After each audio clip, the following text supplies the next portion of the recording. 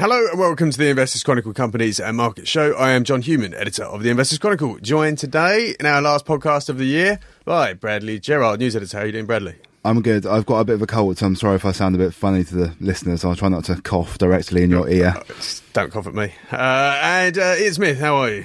Not too bad. How are you doing, John? Not too bad. I've been here for a couple of weeks. Been handling it all brilliantly in my absence, I hear. Yes. Hey, good. No need for false modesty. Okay, right. So, last issue of the year, last podcast of the year. Actually, it's not the last issue of the year. No, it's the penultimate, isn't it? It is the penultimate. We have another issue coming out on the 30th of December, which I'll be working on next week. But it feels like the last issue of the year because it's the biggie that we do before we break up for Christmas. It's a bumper with a Christmas jumper on the front. It's a bumper issue with a Christmas jumper. It's a beautiful jumper. Where do I buy one? So, double issue, lots and lots of features looking at what we can expect in the year ahead from various asset classes, equities, European equities, American equities, bonds, property, the lot. But let's start with the news. We can't get the entire team in here to talk about this stuff, but I guess we can kind of summarise it as we talk through this week's news because most of it's related.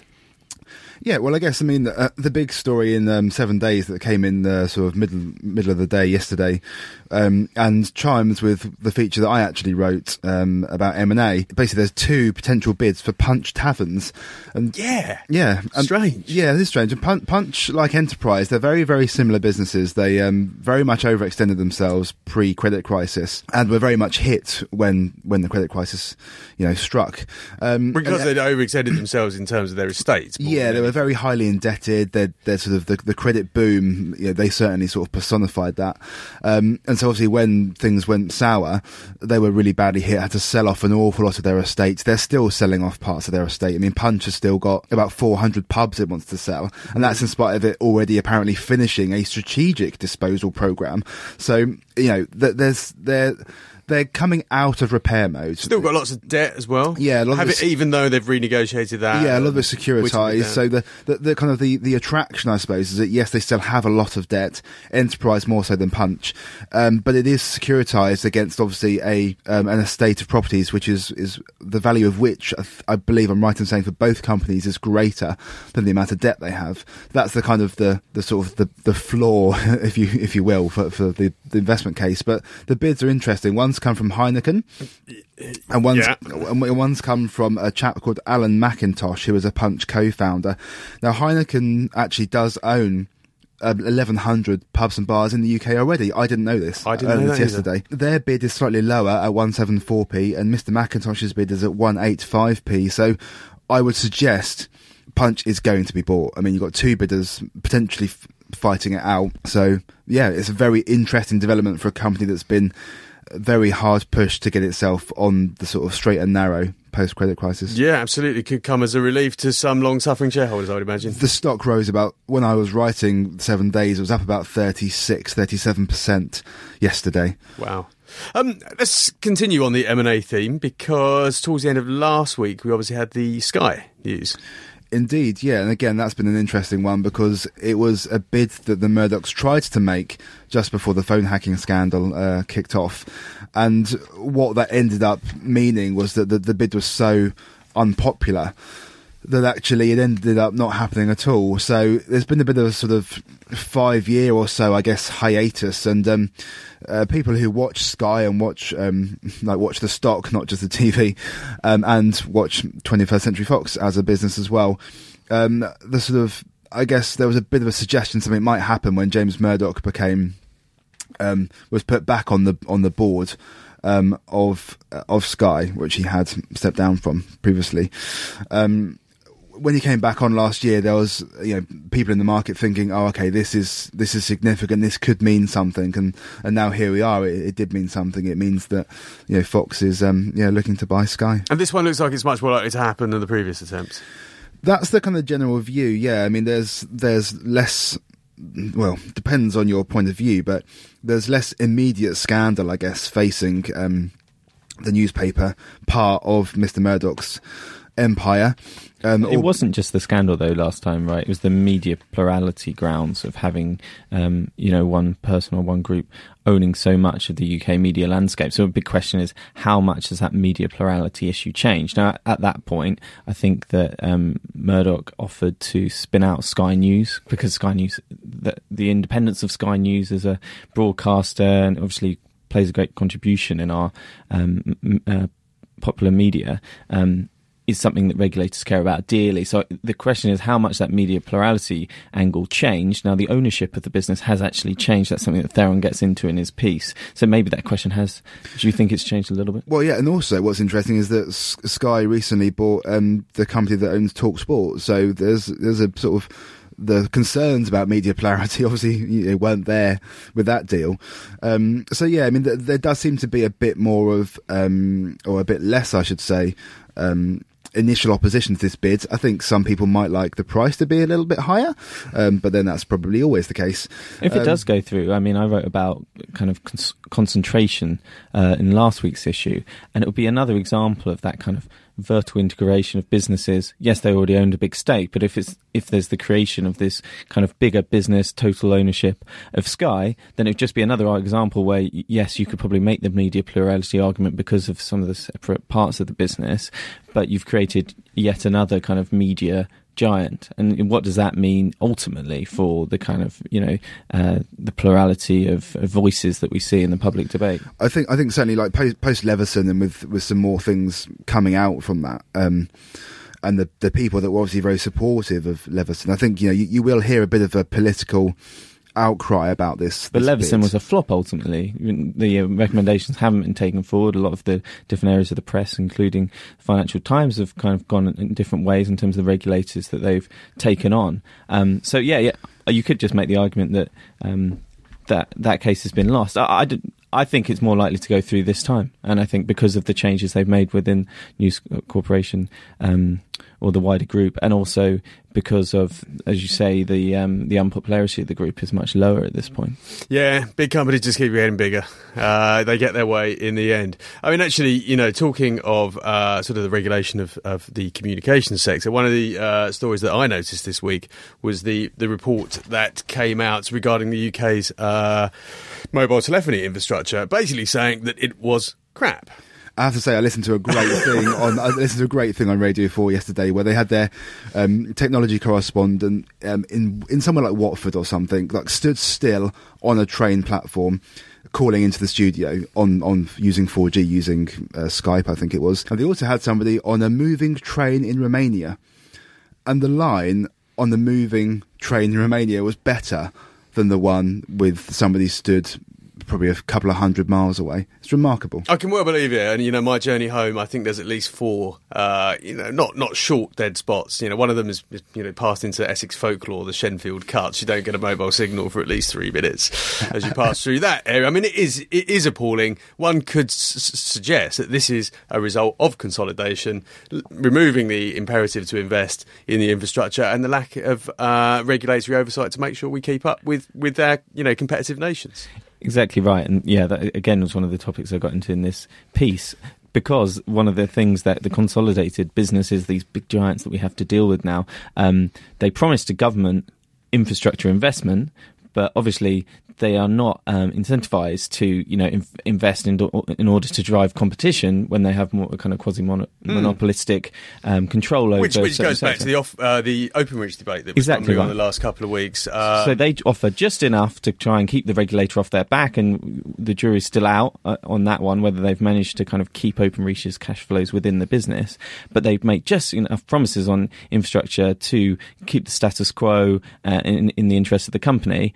But obviously, as an actual user of those businesses, the consumer doesn't stand to benefit from the high concentration in some of these industries. I mean, it's quite interesting in light of some of the recent promises made by Philip Hammond at the autumn statement. One of which was that there would be significant investment in the UK's digital infrastructure.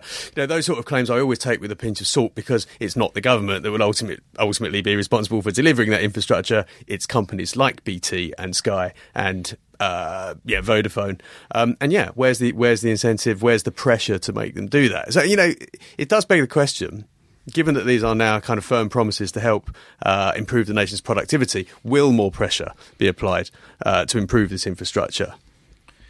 It's hard to see what pressure can be applied that hasn't already been applied this year by MPs. So I could understand anyone's cynicism on that point.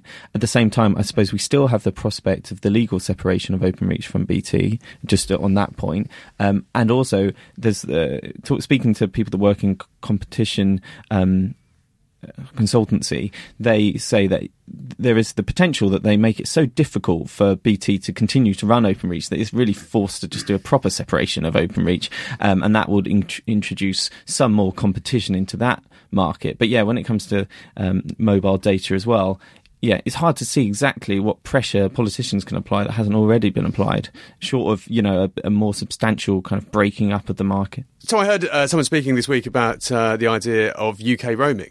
So actually, where you can actually flip between networks according to which is giving you the coverage you require. That might, accelerate investment by some operators who are perhaps not as comprehensive in their coverage in some areas. But there are ways to perhaps do this.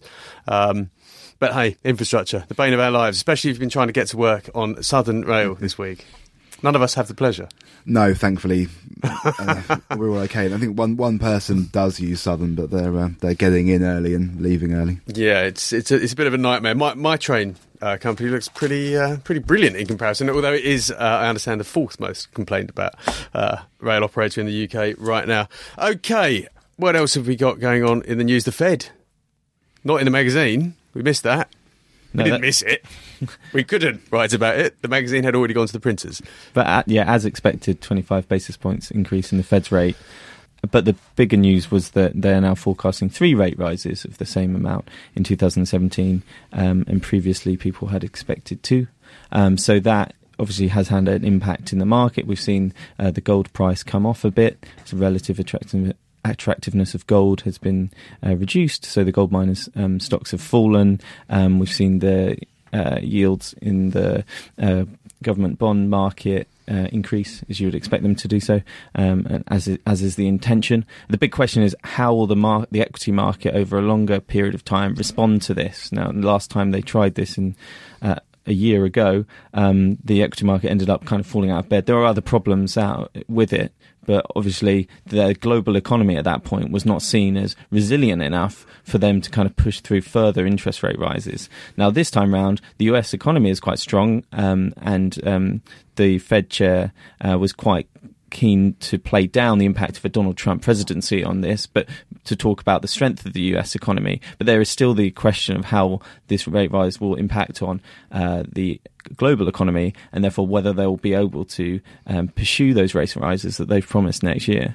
Indeed, I think it's a huge question. I think a lot is being assumed about the direction of interest rates. And I really don't think we know all the answers. I mean, what we've kind of tried to do in our coverage is sort of suggest how these scenarios might play out and how you might want to manage your exposure to them.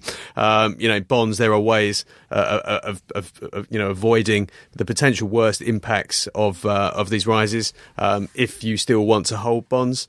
It is interesting. A lot still up in the air, which is kind of the thrust of my editorial. I mean, Trump, as the Trump trade, it's sent markets through the roof. We really have no idea how much of what he's promised he'll be able to deliver, and how that actually does translate into economic activity. Yeah, and I think people have overestimated over the past couple of years where yields can get to, how much upward pressure can be put on yields, and we keep talking about historic low gilt yields for a reason. Is that the market keeps kind of regressing to the mean in that respect. So it's going to be really interesting to see, which of his spending plans he's going to be able to get past his Republican colleagues who care passionately about the level of public spending. And obviously he's made lots of promises on kind of tax cuts, but also infrastructure spending, vast programme. How much of that will he be able to push through? So although Ms. Yellen was trying to kind of downplay the Trump aspect, clearly that's all that everyone in the market is talking about, and they clearly want to see what is going to happen and how that might impact. And the emerging markets today haven't, started to slide just yet, but key will be the impact of kind of further interest rate rises on emerging market debt. Now, I in my piece for the Christmas feature looked at the beginning of this year, RBS put out a note, the rates team put out a note saying the bears have killed Goldilocks, sell everything.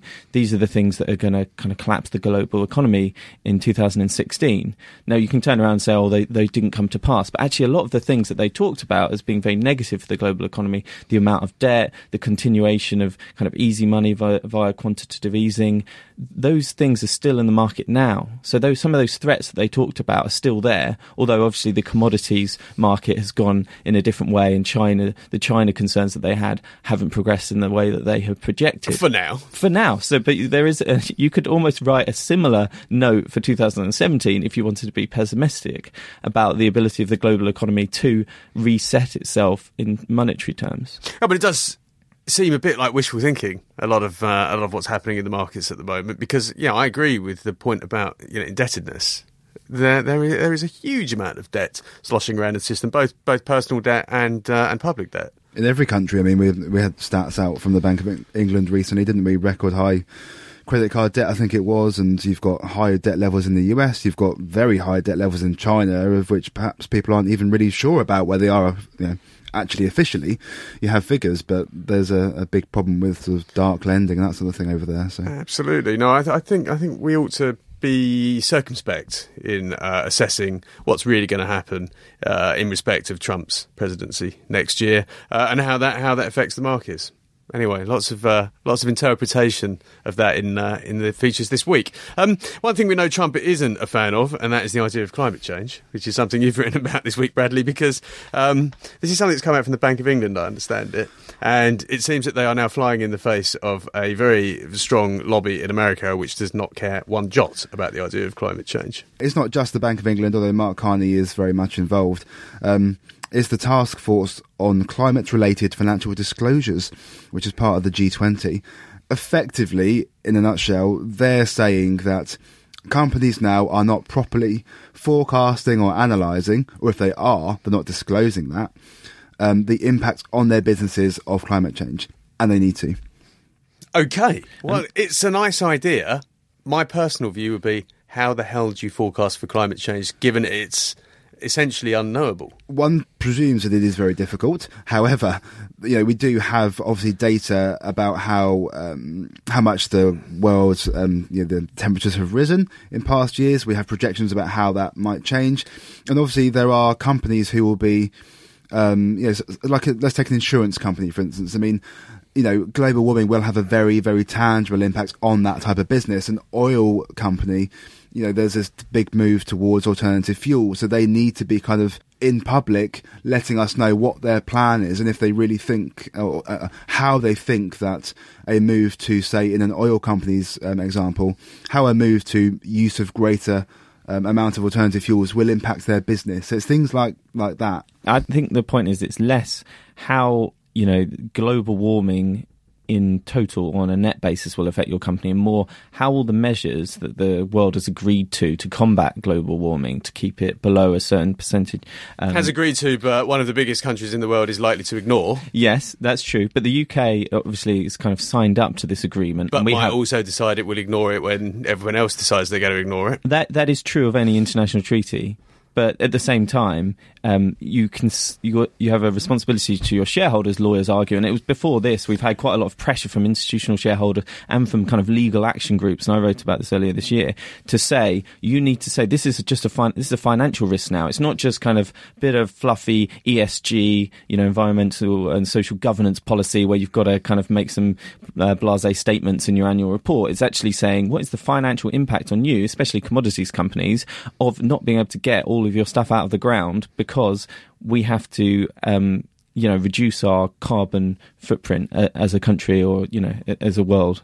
But yeah, it's more what's the financial impact on you of those measures that have been agreed. But to your point, those measures might be rolled back. There's a lot of uncertainty at the moment. It's not just that. I mean, companies have a lot of reporting overheads on them already.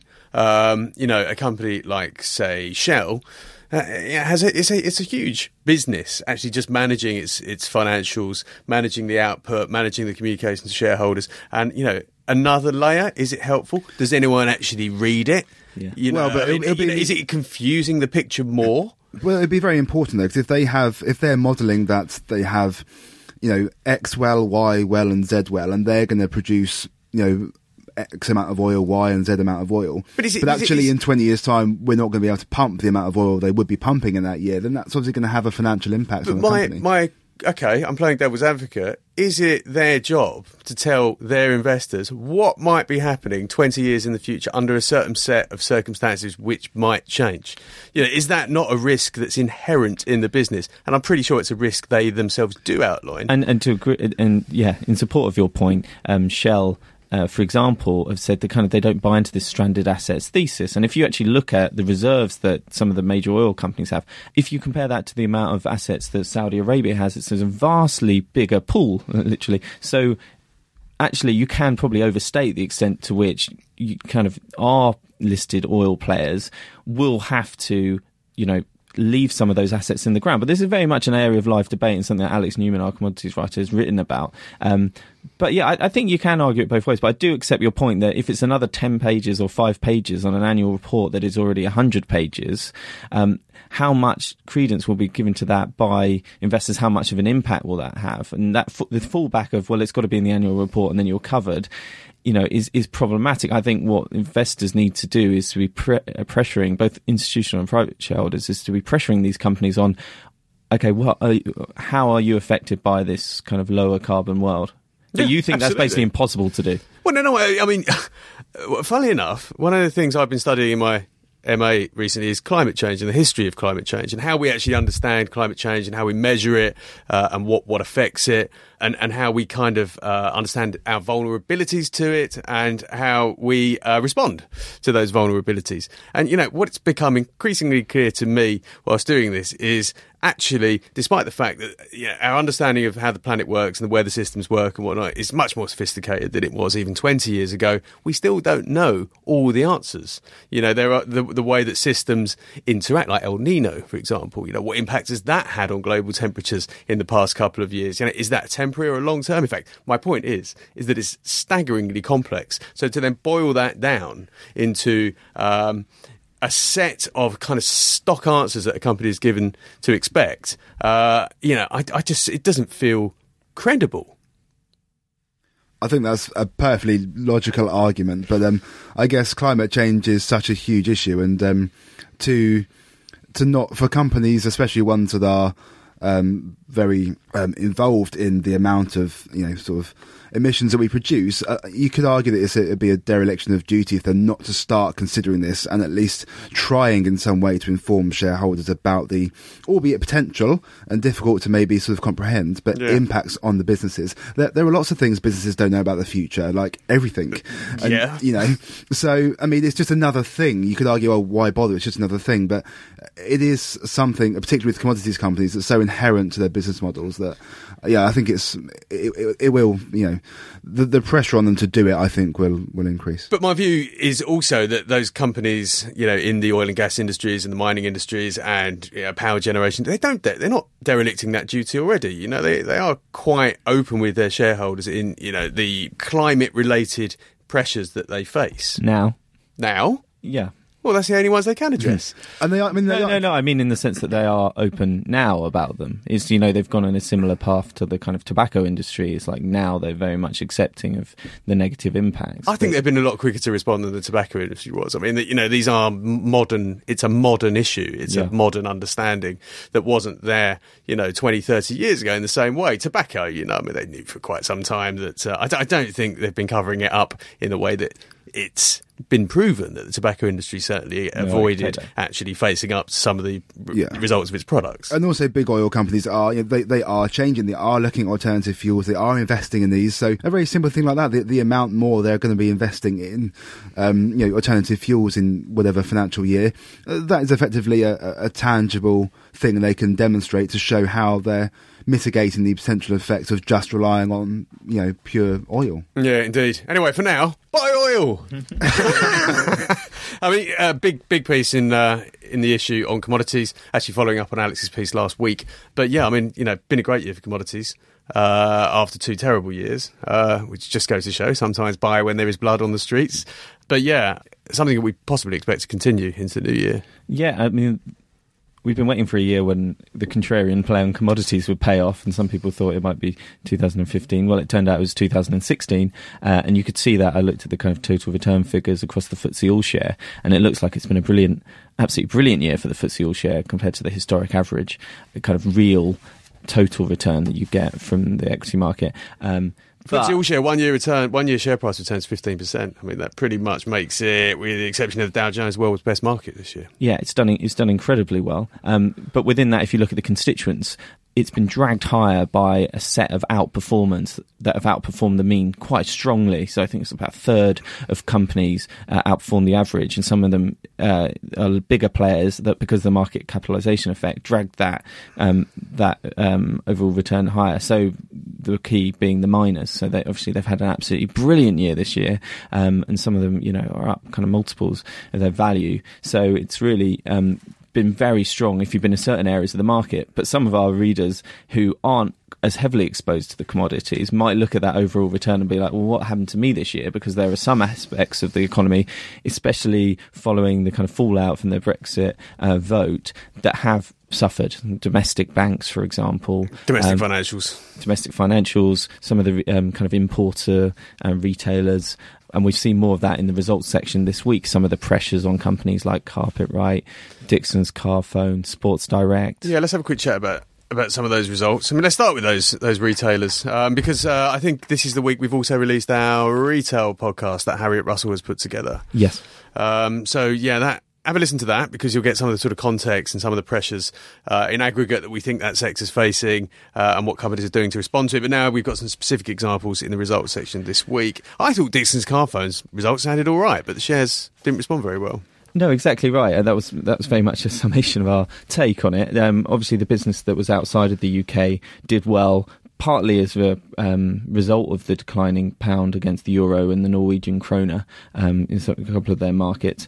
But they do have this problem of the kind of not wanting to increase the prices for UK consumers. They're worried about the impact that it'll have. But in the UK and Ireland, electricals did well, white goods, consumer electronics, but there was lower computing revenue. But they are worried about the impact of domestic price rises. So there was actually quite a strongly worded cautionary statement, perhaps overly cautious, from the chief executive in the statement. So it might be that the market was responding to that caution, responding to the concerns about that imported inflation and how much the company will be able to pass that on. But yeah, we definitely saw that with Carpetright as well, the high price of imported goods weighing on margins. How long are we going to persist with this one?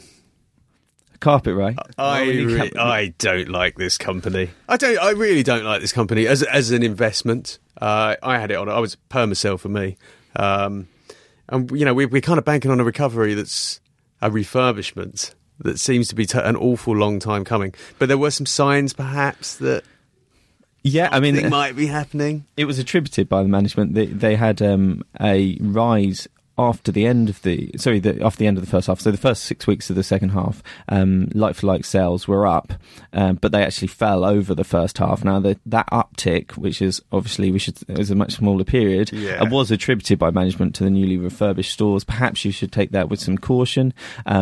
But yeah, the shares currently are pretty much an all-time low in terms of the price-to-earnings ratio. At the moment, Harriet's continuing to back the fact that this refurbishment can get some underlying sales growth. But yeah, it doesn't look brilliant for a company that is, relying on imported goods, which we know is already weighing on margins. So, especially as well when I cover a company called Victoria, which is carpets and floor coverings.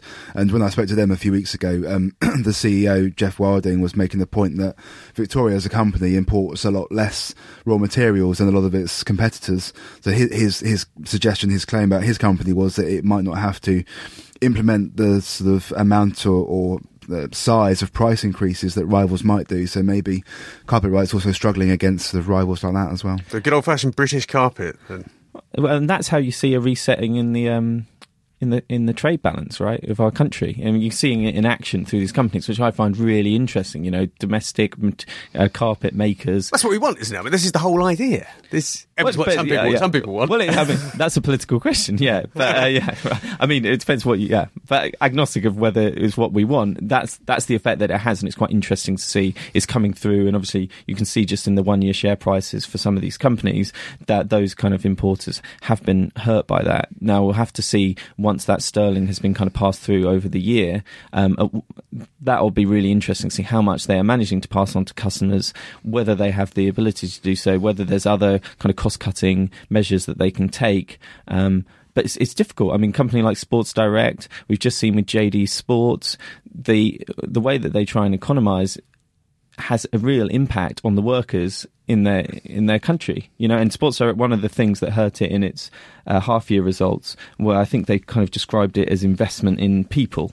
But that was very much remedying, it's a kind of weasel words in some ways, because that was remedying many of the problems that we've seen with this company. Yeah, JD's been sucked into this now as well, this whole warehousing staffing issue. Yeah, so we've just had a statement from JD Sports today. It was a Channel 4 undercover investigation, very similar, stressing things like the amount of times that workers have to wait in queues, and then saying that effectively it looks like some of the workers were being paid below the statutory minimum wage because of the time they were spending in the queue. There was also the question of them having a kind of fire on the spot and a 3 strikes and you're out policy. Now, JD Sports has said we don't have those policies, so there's obviously a disconnect, but they are launching an investigation into that particular facility to see what's kind of going on there, but they've been presented with the full fact. I think this is going to be another theme if we're kind of summing up this year and looking at next year. I think companies, especially retailers' treatment of their workers is going to be very important on 2 things. I think one is on, their treatment of the factory workers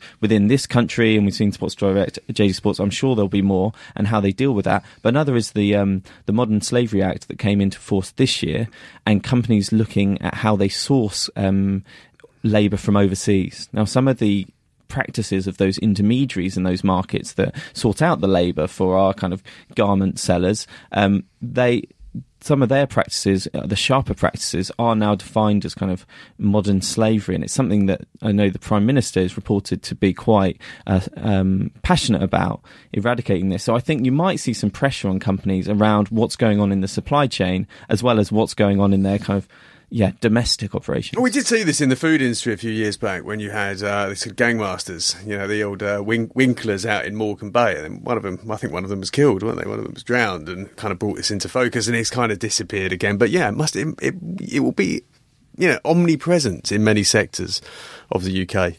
What makes it very difficult for our readers is that something comes out about JD Sports, it looks very bad, the share price goes down. I don't know how the share price can be expected to price in whatever's going to happen to JD Sports as a result of this coming out. I mean, how do you grade reputational damage?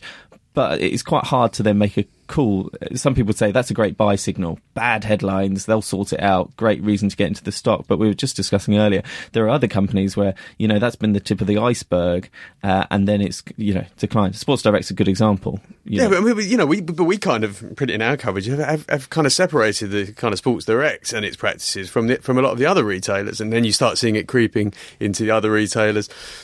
How far does it extend? Is any retailer free from these kind of practices? So, you must start to worry about the whole sector. Exactly. And this goes back to a bigger thing, I think, is, is it just a retail thing that actually companies are going to face a lot more pressure to pay properly, to bring staff to the national living wage? We know that's affected staff in the hospitality industry. All this pressure on companies to actually behave as they should, could have the effect of raising wages across the board, which has an inflationary effect more generally, which has an effect on eroding the profits of many of these companies. So actually this kind of all sounds like good news for workers, but bad news generally for shareholders. And there's a little side story to that, which is that there's a kind of review of the auto-enrolment pension reforms, and what most people in that industry have been trying to pressure companies to do is to pay people to up the statutory minimums when it comes to pension contributions. And that's going to be really important, because if they up that could be a big impact on margins for businesses across the board as well. Yeah, absolutely. No, it's tricky times. We had a new, I say a new company. It's been on the market a little while now, but first results, Hollywood Bowl. Yeah, that share price looks good. It does look good, doesn't it? Yeah, it listed in September, as it says on the tin, bowling. I love bowling. Do you? No. I know a man who does, though. Hey, Dom, over the control room. I do love bowling. Go on, tell us. A couple of years ago at All Star Lanes in Brick Lane, I got the top score for the second quarter of the year, 272. I think my top score in bowling is about 100. If I hit 3 figures, I'm ecstatic. I genuinely don't know what happened. Did you have the rails up? I did not. Yeah, I think you had the rails. I did not have the and rails I think up. you had that little device you roll the ball down at the beginning as well. Yeah, I reckon you're right. Anyway, okay, so we're never having a bowling Christmas party or office party. Thank you, Dom. But anyway, Hollywood Bowl, people still bowl. People still bowl. It's unbelievable. I thought that was know. a fad when it came out, sort of 30, 40 years ago. Into It's the still UK. going. It's quite. It's a relatively fragmented industry. I mean, Hollywood Bowl actually has a 33% market share in the UK. And I was speaking to the chief executive, Stephen Burns, and I asked him about sort of M&A and the prospects for it in the sector, and he said actually they bought a company called Bowlplex at the back end of last year. And that they bought 16 sites, but they actually had to get rid of 6 because the CMA, the Competition and Markets Authority, became interested. So Yeah, they're not interested in huge consolidation of telecoms industries, but Well, they are. sell those 6 bowling lanes. Yeah, this is our, they are interested in that. But yeah, I mean, basically the point being that another big sort of deal in this sort of bowling sector is unlikely. Yes, there'll be the odd sort of single or sort of low single digit site acquisitions, but I think Hollywood Bowl is largely trying to grow through organic growth. It's investing in its sites, it's refurbishing them. Things like taking ownership of the food offering. I mean, I actually said to Mr. Burns that my memory as a kid is the food there was like a terrible sort of wimpy burger or something. And No such thing as a terrible wimpy burger. I beg your pardon, the terrible whatever burger. But anyway, they've brought the food offering in-house. They're in control of it. They're thinking that's quite an important thing. Investing more in the sort of amusement things that are in there as well. So bistro bowling. potentially, yeah, exactly. So those sort of things are, sort Still of, won't get me in there, I have to say. so those sorts of things are sort of organic drivers of the stock. I mean, we've left it on a hold for now. I think 18 times forward earnings sort of rates is a fair rating for the company. But yeah, we'll see how it does. As we said, it's a new one on the AIM market. Yeah. Sorry, a new one on the main market. Main market, indeed. Let's talk about, while you're on the mic, Bradley, Fife. This is a tip of the year come good. Not this year, the year before. Prior years. My predecessor, Julia Bradshaw, tips this on the prospects of it potentially being a takeover target. And my time writing about it actually has been, many of the stories have involved Fife taking over something else, most recently mushroom companies in Canada. But yeah, Fife has now become a target of a takeover bid. It's an all-cash offer, and it's, from memory, it's a 49% premium to the share price prior to the news of the takeover, being on the horizon. So we've sort of suggested that it's worth taking this. It seems like a very good deal, even though the Fife's business looked very healthy in itself. It was making acquisitions, diversifying from fruit into vegetables. Good company, but yeah, the deal does look chunky, and as you can see from the tip update piece there, the share price change since our tip, I think that is up 137%. So Not bad. Not bad. Not bad. We do get them right from time to time. And we're actually working on tips of the year now for the first issue of next year, which I think is it's the first week in January. Yep. Can't remember the date. So same format. There'll be takeover tips, ideas, and such alike. So yeah. Well, let's hope we pick a good one in that segment again. I'm actually writing it, so... Oh, the take... All right. Yeah, obviously not going to say who it is. Say no more. But, yeah. Say no more. You can't go wrong at the moment. Everything's being taken over. We've got E2V on the same page here, which is being taken over. I hope I don't live to regret that phrase. Can't go wrong. Yeah, it's not often said on stock markets, is it? Okay, so we've barely scratched the surface of this 104-page magazine. But we've run out of time. Lots more in the magazine this week. Algie Hall has reviewed his stock screens for the year to see how he got on. It's been a difficult year, actually, for mechanical strategies, but that is the nature of the game. Sector Focus, which you've written as well, Bradley. Food. I did. Food fads. All good companies these, actually. I've always liked this sector. It's really interesting. There's a lot of the consumer sort of desire for free from ingredients or healthy foods, but tasting the same, that being the important thing, is a growing thing. And there are lots of companies, as I mentioned in my sector focus piece, who are poised to benefit from that. Yeah, I noticed you mentioned Glanbia, which I always liked. That's muscle building powders. Yeah, it's more focused on like protein based exercise and not exercise enhancing, diet enhancing. Yeah, But Kerry, Tate and Lyle, moving, and Pure Circle moving. In fact, Kerry and Tate and Lyle have moved from commodity businesses to focus on these ingredients. Indeed. Pure Circle is an ingredients business. Yep. So, I think it's a fascinating sector and well timed for Christmas as we go away and stuff ourselves with all sorts of unhealthy goodies. As I say, 40 pages of features. I'm not even going to go into them. Oh, yeah, we've got an exclusive as well, Bradley is reminding me, on a recent, another takeover, Sierra Rutile, where it seems the FCA, we discovered, is scrutinising some trades in that miner just before the deal was reconfirmed. It's a bit of a strange one, this. Yeah, there's a lot of moving parts to the story, so I wanted to sort of flag it on the podcast so people are aware of it. But yeah, it's definitely worth a read. There's some great work by Alex Newman there. Yeah, absolutely. Lots of comment, 4 pages from Simon on his small cap strategies and views for the year ahead. A double page spread from Bearable at his gloomiest. And obviously lots in the personal finance and fund section, as well as everything they produce for the main features, which they will be talking about tomorrow, I presume, on their podcast. Anyway, thank you very much. Thank you, Bradley. Thank you. Ian, got any nice plans for Christmas? Going down to Devon. Lovely. Yeah. I'll be in Kent, not quite as beautiful as Devon. And I'll be in Essex, which is the most beautiful of the lot. So anyway, thank you all for listening throughout the year. Thank you for reading the magazine. This one will be on sale for 2 weeks, as I say, £5.95 in all good news agents. Invest in style. Other than that, all I have to say is Merry Christmas to all of you. Have a wonderful holiday, and we'll be back in the new year. Planning for your next trip? Elevate your travel style with Quince. Quince has all the jet-setting essentials you'll want for your next getaway, like European linen, premium luggage options, buttery soft Italian leather bags, and so much more. And is all priced at 50 to 80% less than similar brands. Plus, Quince only works with factories that use safe and ethical manufacturing practices. Pack your bags with high-quality essentials you'll be wearing for vacations to come with Quince. Go to quince.com/pack for free shipping and 365-day returns.